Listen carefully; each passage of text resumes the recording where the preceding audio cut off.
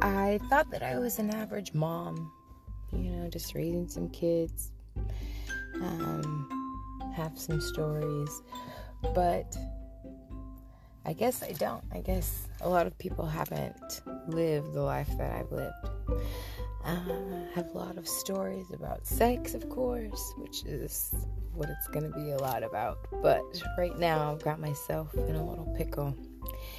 So yeah, it's going to be raw, and I'm not going to edit this shit. And I cuss a lot, and my vocabulary might be small. I say fuck more than I probably say any other word in the human language. So anyways, if you want to listen, I've got some amazing stories to tell you, some shit to talk about.